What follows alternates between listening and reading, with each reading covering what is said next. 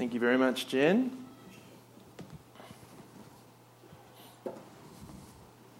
Well, nice to see you, everyone. This is quite a weird experience. I haven't preached in front of people for weeks, months actually, and you have no idea how nervous I am. It's strange, isn't it? Anyway, there we are. As a child, I loved looking at maps, and particularly sitting in the back of my car as our parents would drive around the place and picking up the Gregory's or the UBD. We were a Gregory's family, so it was always the Gregory's, and you'd pick it up and you'd follow exactly where you were going in the car. Now, I reckon Google Maps has done a lot of good for us, but it's ruined that fun in the back of the car. Now you've got to play Angry Birds or something else like that in the back of the car. Not quite as much fun. Now, you might not be a maps person. You might not know which way to turn the map when it comes one way to another. It might be backwards, it might be forwards, might not be sure which way to turn the map. And perhaps if you're sitting next to a significant other this morning, you shouldn't give their hand a little squeeze at this point.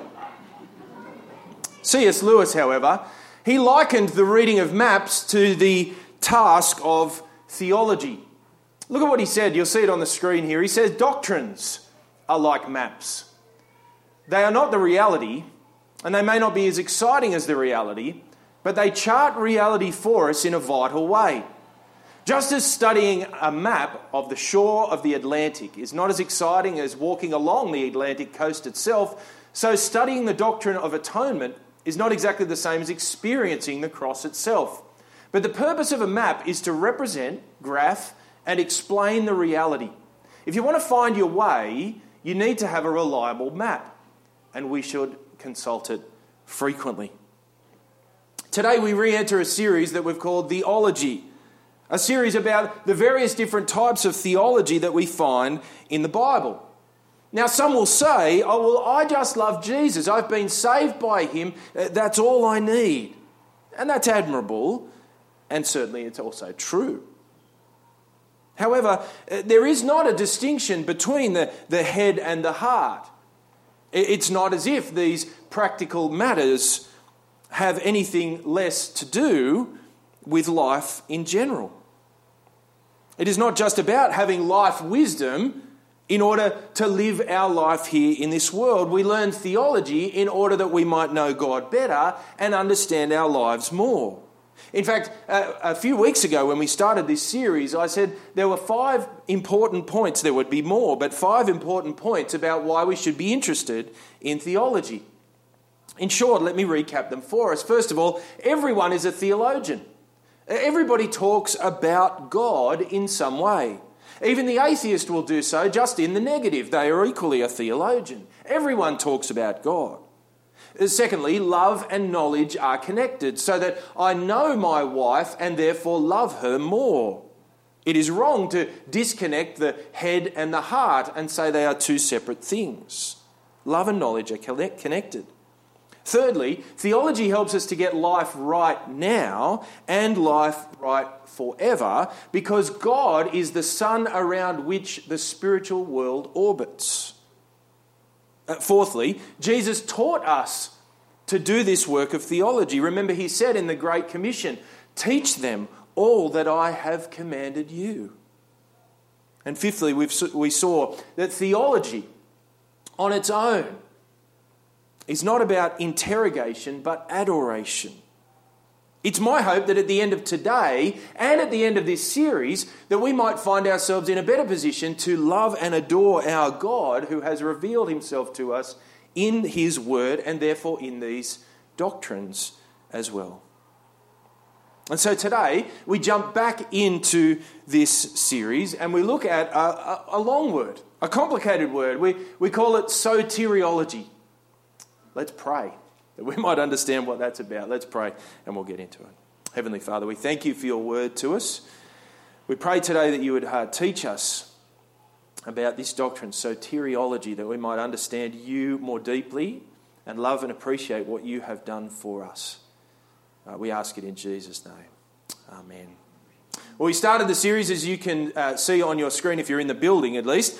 We started with bibliology, how God speaks to us. We then moved to theology, who God is in his person, the triune God, 3 in 1. We then talked about anthropology, How ourselves, our sinful selves, are fallen short of God, even though we're made in the image of God. We then turned to Christology and we saw the God-man Jesus Christ, the one who died on the cross for us. And then finally, before we took a break, we saw pneumatology, the study of the Holy Spirit. But today we come to soteriology. It's the longest and perhaps most complicated of all of the words in our series. But what does it mean? Well, it's the study of salvation. It comes from the Greek word soteria, which is the word for salvation. Today we're going to have a look at what salvation is, how salvation is achieved. And we're going to do so by looking at 4 questions. If you're taking notes, these are your 4 questions. First of all, why do we need salvation? Secondly, who saved us? Thirdly, how does God save? And that's where we're going to spend the majority of our time. And then fourthly, why did God save us? So first of all, why do we need salvation? Forbes magazine, I had a look this week, says that there are 6 things that every human being needs. 6 things. I wonder if you can help me in the building. What do you think was on the list? Oxygen. Yeah, well, that's probably true. It actually wasn't on the list, strangely enough. Food was on the list. That's one. Water was on the list. Shelter was on the list. Guitars. The guitars. Did you write it, Pete? No, you didn't. Love. Well, there were other people. So yes, relationships was on the list. Yeah. So that's a 4th one. Purpose. Yeah, no, it wasn't on this list, but it was on some other lists I looked at, but you're right. Sleep was on the list, actually. Sleep was on the list. And strangely, the 6th one, I'm not sure what I think about this, but the 6th one on the list was novelty. There needs to be a difference to your life. I'm not sure our forefathers would have said that, but anyway, it was on the list. So food, water, shelter, sleep, other people, relationships, and novelty. But when it comes to the Bible's discussion of what we really need, well, it's not on the Forbes list, is it? Number 1 with a bullet is salvation, according to the Bible. What we need more than anything else is rescue. We need salvation. And why is this the case? Well, I don't want to recap for you everything we said in our sermon on anthropology about us as human beings, but safe to say we all have a very and vast, deep need. Ephesians chapter 2 describes us as being dead in sin. Various other passages of Scripture teach us that we are without hope, that we are slaves to sin, that we are children of wrath, that we are children of the evil one. There's a painted picture here in the Scriptures that is not a popular one in our culture, but nonetheless it is true. We are not in a right place with God. And God does not allow this rebellion against him to go unpunished. He rightfully and justly condemns those who have sinned against him, providing for them judgment and ultimately hell. And it's not a very good picture at all. What does the human being need? What do you need? What do I need more than anything else? We need salvation. We need it more than we need food. Water, shelter, sleep, others, novelty. We need it more than anything. Salvation is our number 1 need as human beings. But secondly, who saved you? Thankfully, out of God's great love for us, out of God's great mercy, he sent his Son, the Lord Jesus. Again, we went over this in our Christology sermon. The God-man, Jesus Christ, 100% God, 100% man, one person with 2 natures who lived a perfect life and died on the cross to pay our penalty and to be our substitute and to atone as a sacrifice in his own body for our sins. Who saved you? Jesus saved you. We can't save ourselves. Jesus came to earn our salvation.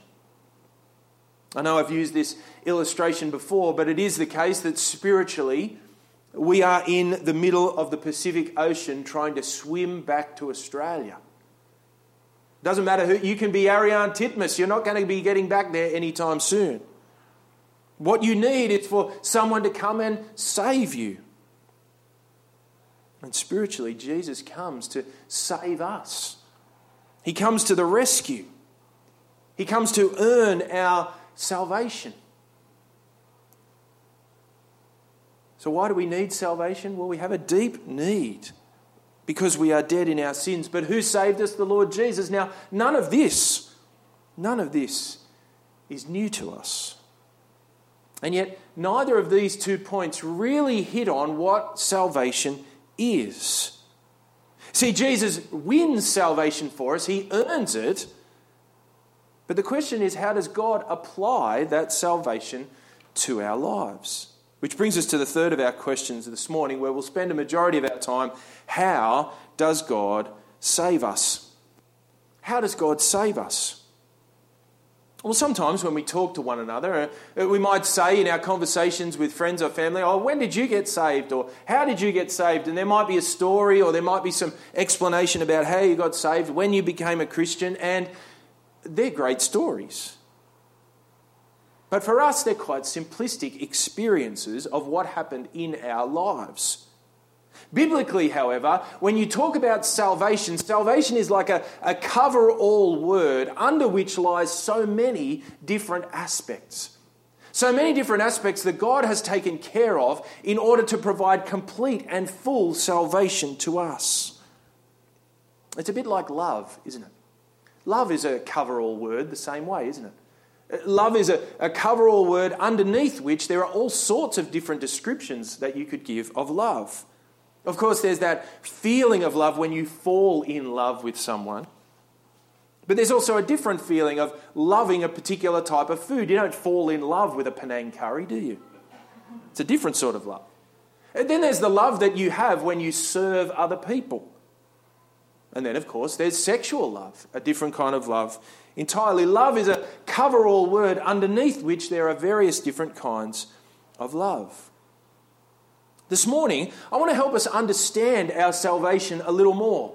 Not just to see it as a cover-all word, but to see what God is doing underneath it in order to save us.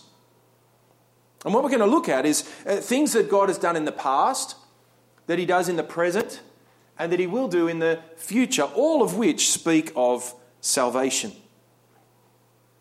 First of all, let's look at what God does in the past to secure our salvation. Let's have a look here. I'm going to pick up the past.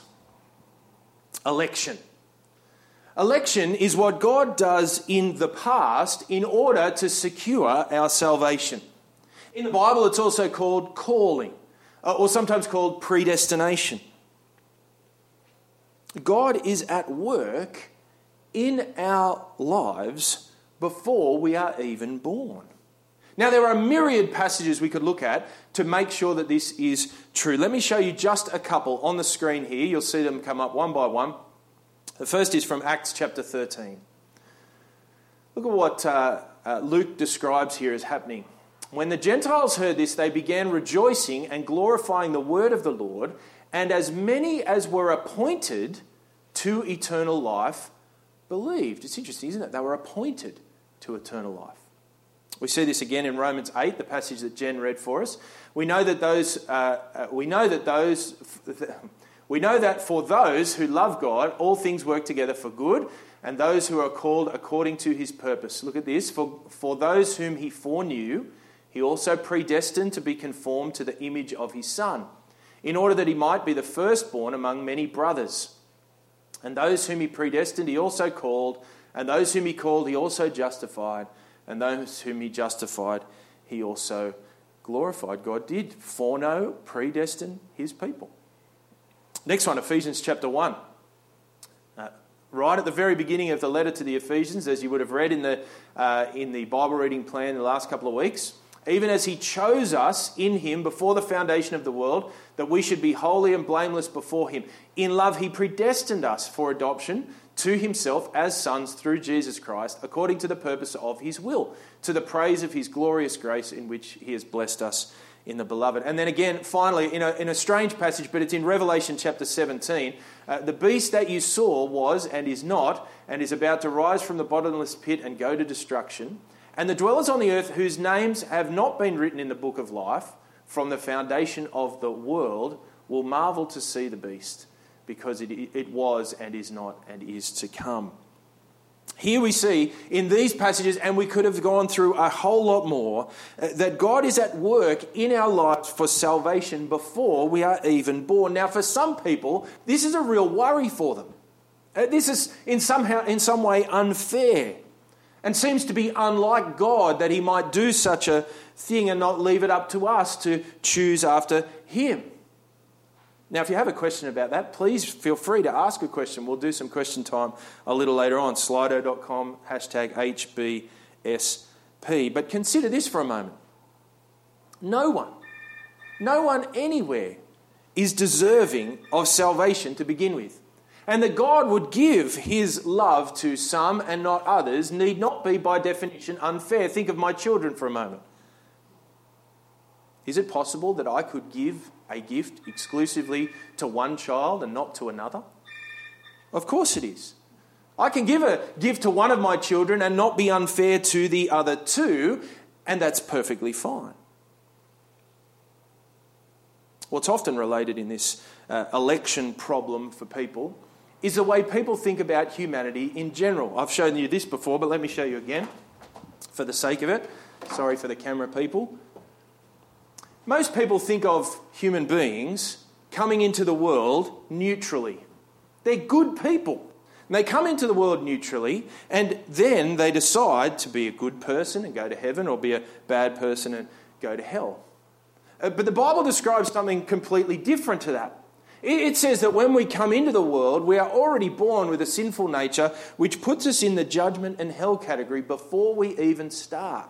We don't come into the world and then decide which way to go, and neither does God. We all belong in this bucket, destined to judgment and hell. But God, in his electing grace, takes his big claw, if you like those big claw machines with the toys in them at the arcades, and he'll pick one up and take them out into salvation. And so God is not being unjust in not saving those who remain in the bucket of judgment and hell. He is still being just, because he is still giving them what we all deserve. What is unfair is that God would take any one of us and bestow his grace upon us. That part is unfair. What he is doing in allowing everybody else to take judgment and hell is perfectly reasonable and fair, for we've all sinned and fall short of God's glory. What's important for us to remember is that none of us deserve that salvation. All of us deserve to be in that bucket which faces judgment. And yet God, in his grace, elects some to belong to him. And though this doctrine troubles us in some ways, biblically it's never seen to be a trouble at all. In fact, biblically, there are two things that the Bible focuses on when it talks about election and predestination and calling. The first is comfort. This makes sense, doesn't it? If salvation depended upon me only to make a choice towards God, then am I strong enough to hold on to that conviction for my whole life? But if God chooses me to be saved, and as the book of 1 Peter says, guards that salvation by the power of God himself, then it is a work of comfort for me that God would choose me to be saved, because it depends upon him alone. And so the second thing is praise. Praise is to God because it's all of his work. He picks us up and he takes us to his Son. Election is more than just looking into the future and knowing what we will choose. It is God's electing, predestining bestowal of love in ages past that he gives to us. And so here's the first aspect of salvation. It's in the past and it's election. Now we come to the present. Of course, if we've been chosen to belong to Christ, we still experience a time in our own lives when we become a Christian. And the Bible has various words for what's going on when this happens. I'll put in a moment 5 words across here, and there is a logical order to them, but in the Bible, all of them happen together. A few weeks ago when Matt Alder preached, he mentioned in his question time a thing called the Ordo Salutis, the logical order of salvation. And that's what we're going to have a look at just in a moment. But it all starts when we hear the gospel message. When the gospel message is proclaimed to us, God then grants salvation through the preaching of the gospel message, leading first of all to what the Bible calls regeneration or new life. God gives us new spiritual life. He takes us from spiritual death that Ephesians 2 speaks about and allows us to be born again to new life. Look at just a couple of these passages starting with John chapter 1. Look at John chapter 1. John chapter 1 says, "Those who were born not of blood, nor of the will of the flesh or the will of man, but born of God." And John chapter 3 goes on to say it more fully. As Jesus meets Nicodemus, he says, "Truly, truly, I say to you, unless one is born again, he cannot see the kingdom of God." Nicodemus said to him, "How can a man be born when he is old? Can he enter a second time into his mother's womb and be born?" Jesus answered, "Truly, truly, I say to you, unless one is born of water and the Spirit, he cannot enter the kingdom of God. That which is born of the flesh is flesh, and that which is born of the Spirit is spirit. Do not marvel that I said to you, you must be born again. The wind blows where it wishes, and you hear its sound, but you do not know where it comes from or where it goes. So it is with everyone who is born of the Spirit." And then finally in 1 Peter chapter 1 verse 3, "Blessed be the God and Father of our Lord Jesus Christ. According to his mercy, he has caused us to be born again to a living hope," and so it goes on. God causes us to be born again. We call that regeneration. And God makes it happen in our lives. How many of you remember your own birth? I'm guessing not many. There might need to be a lot more therapists around if we all did. I don't remember Thursday, September the 13th, 1979 at all, thankfully. It'd be weird if I did. And nothing that happened on that day of my birth is anything that I remember. Nothing that I contributed on that day helped me to be physically born into this world. And so it is with our spiritual birth. God makes us regenerate by his grace. He gives us and grants us new life and new birth. Secondly, conversion. This is what we experience as a new direction in our life. This is our experience of salvation. This is the story you tell when you come to be saved. And what happens on that occasion is two things in particular. You are putting your faith in Jesus and turning away from sin, repentance and faith. And though it is a one-off action that happens as we are converted to Christ, the pattern of repentance and faith is a pattern we continue to go through throughout our entire lives.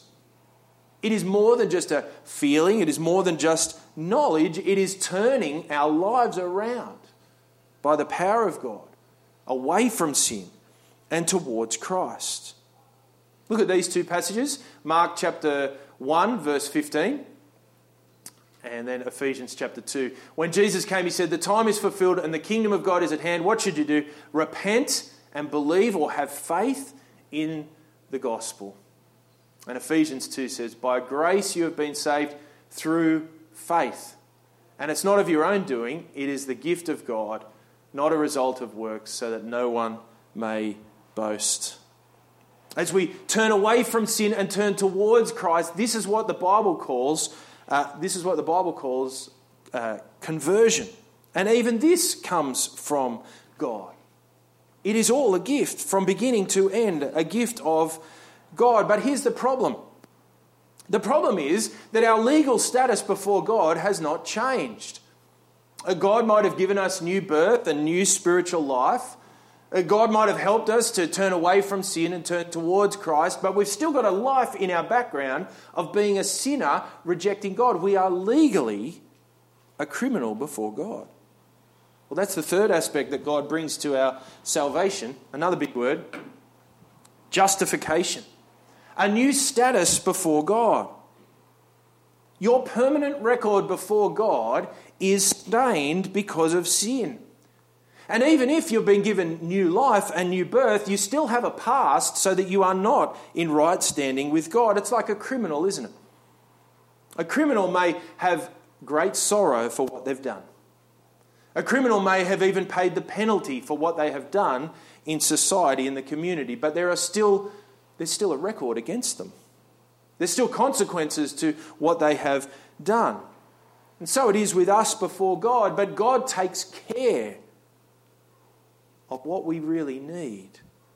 Not only giving us new life, but giving us a new status legally before God. We are made not guilty.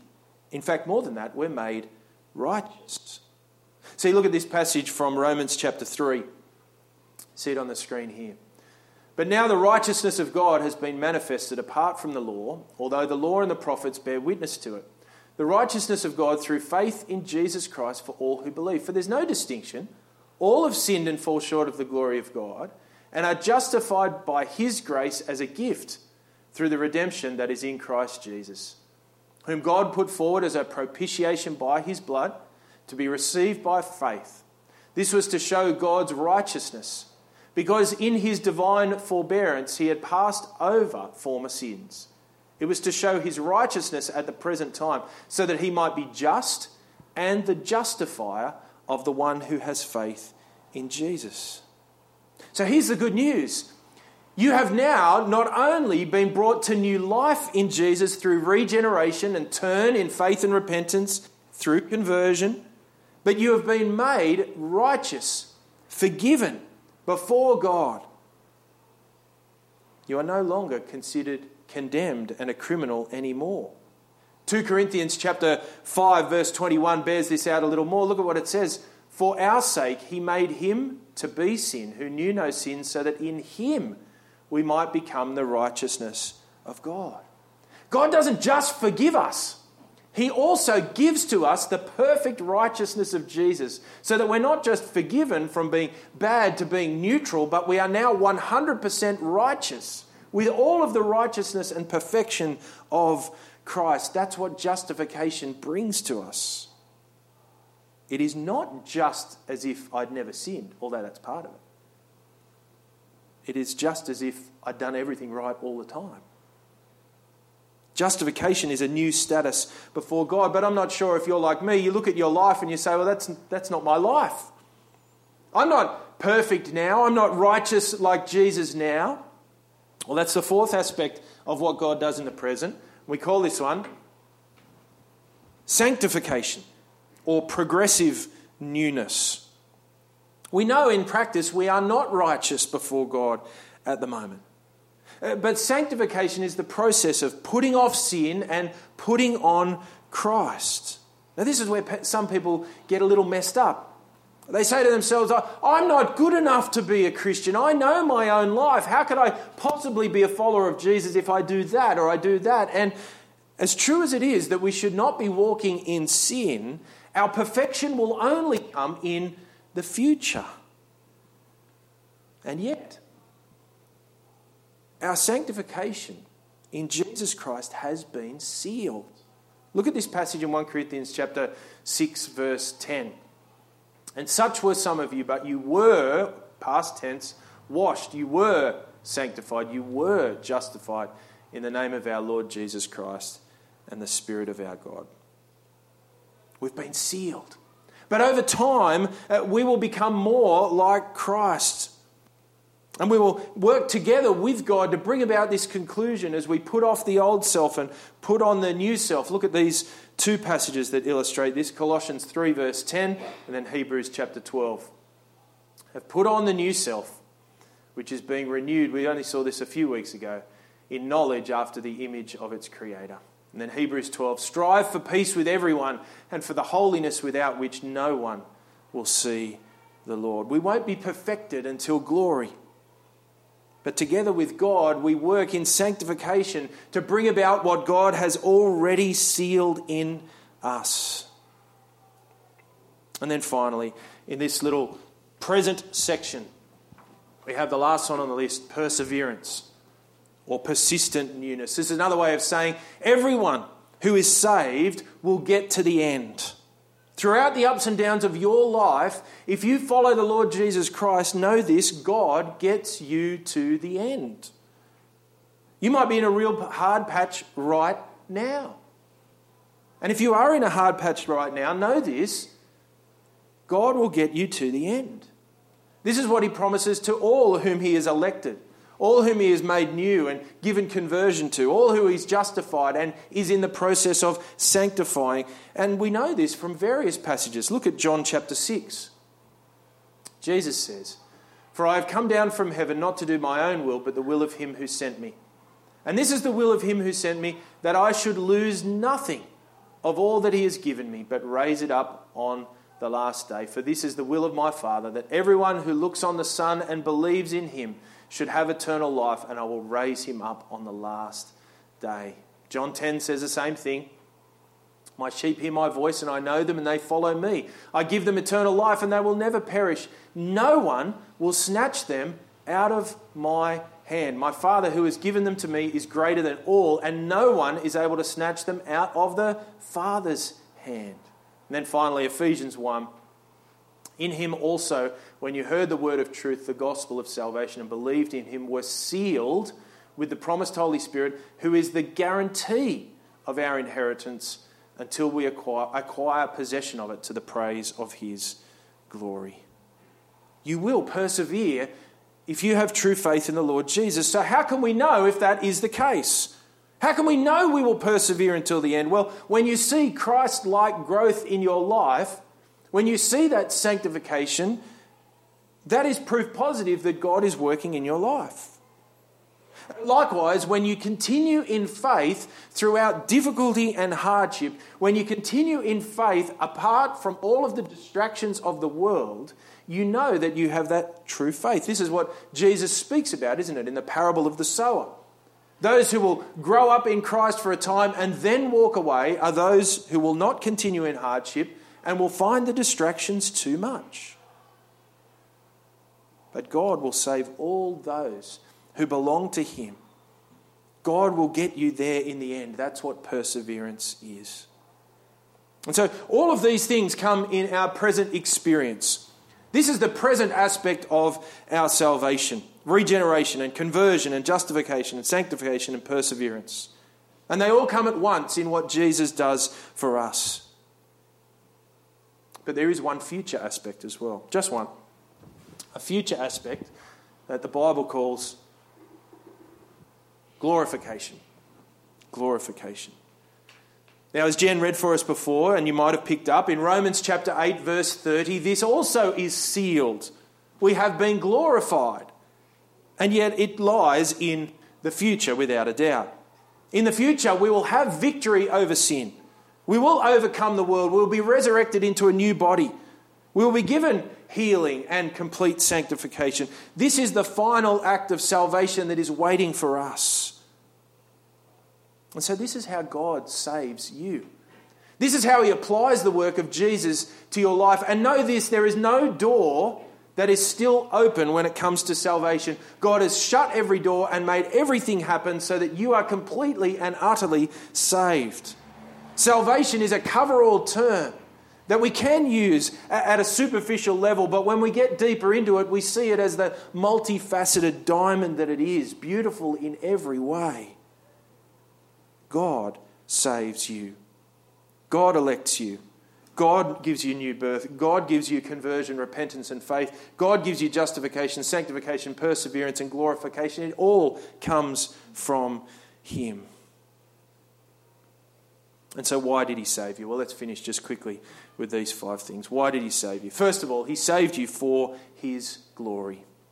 God is glorious in himself and in his person, but he is also glorious in his actions. Look at Romans chapter 11, verse 36. This is how Paul responds when he finishes speaking about the gospel. "Oh, the depth of the riches and knowledge of God, how unsearchable are his judgments and how inscrutable his ways. For who has known the mind of the Lord or been his counselor? Or who has given him a gift that he might be repaid? For from him and through him and to him are all things. To him be the glory forever and ever. Amen. And then in Ephesians chapter 1 and chapter 3, we see the purpose of these things that God does, and it's for his glory, making known to us the mystery of his will according to his purpose, which he set forth in Christ, a plan for the fullness of time. In the bottom one, Ephesians 3, this was according to his eternal purpose. Why did God save us? Well, for his glory. But he also saved us for other reasons. He saved us, secondly, for good works or good fruit. This is the result of salvation. The result of our salvation is that we ought to have a life that is full of good fruit or good works. Look at these two passages, well-known ones, Ephesians 2 verse 10. We are his workmanship created in Christ Jesus for good works, which God prepared for beforehand.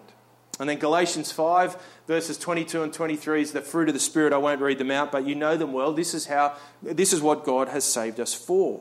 Now, the mistake here is to say that the good works are to be smuggled into the salvation so that God will judge us for our good works rather than judging us on the basis of what he has done in Christ. It is the fruit rather than under the banner of salvation. Well, as we finish, finally, final reasons that God saves us. We'll look at these over the next couple of weeks. First of all, to make disciples, as Matthew chapter 28 tells us, to be involved in mission, as we'll look at next week, and to stand in his church. So why does it matter that God has saved us?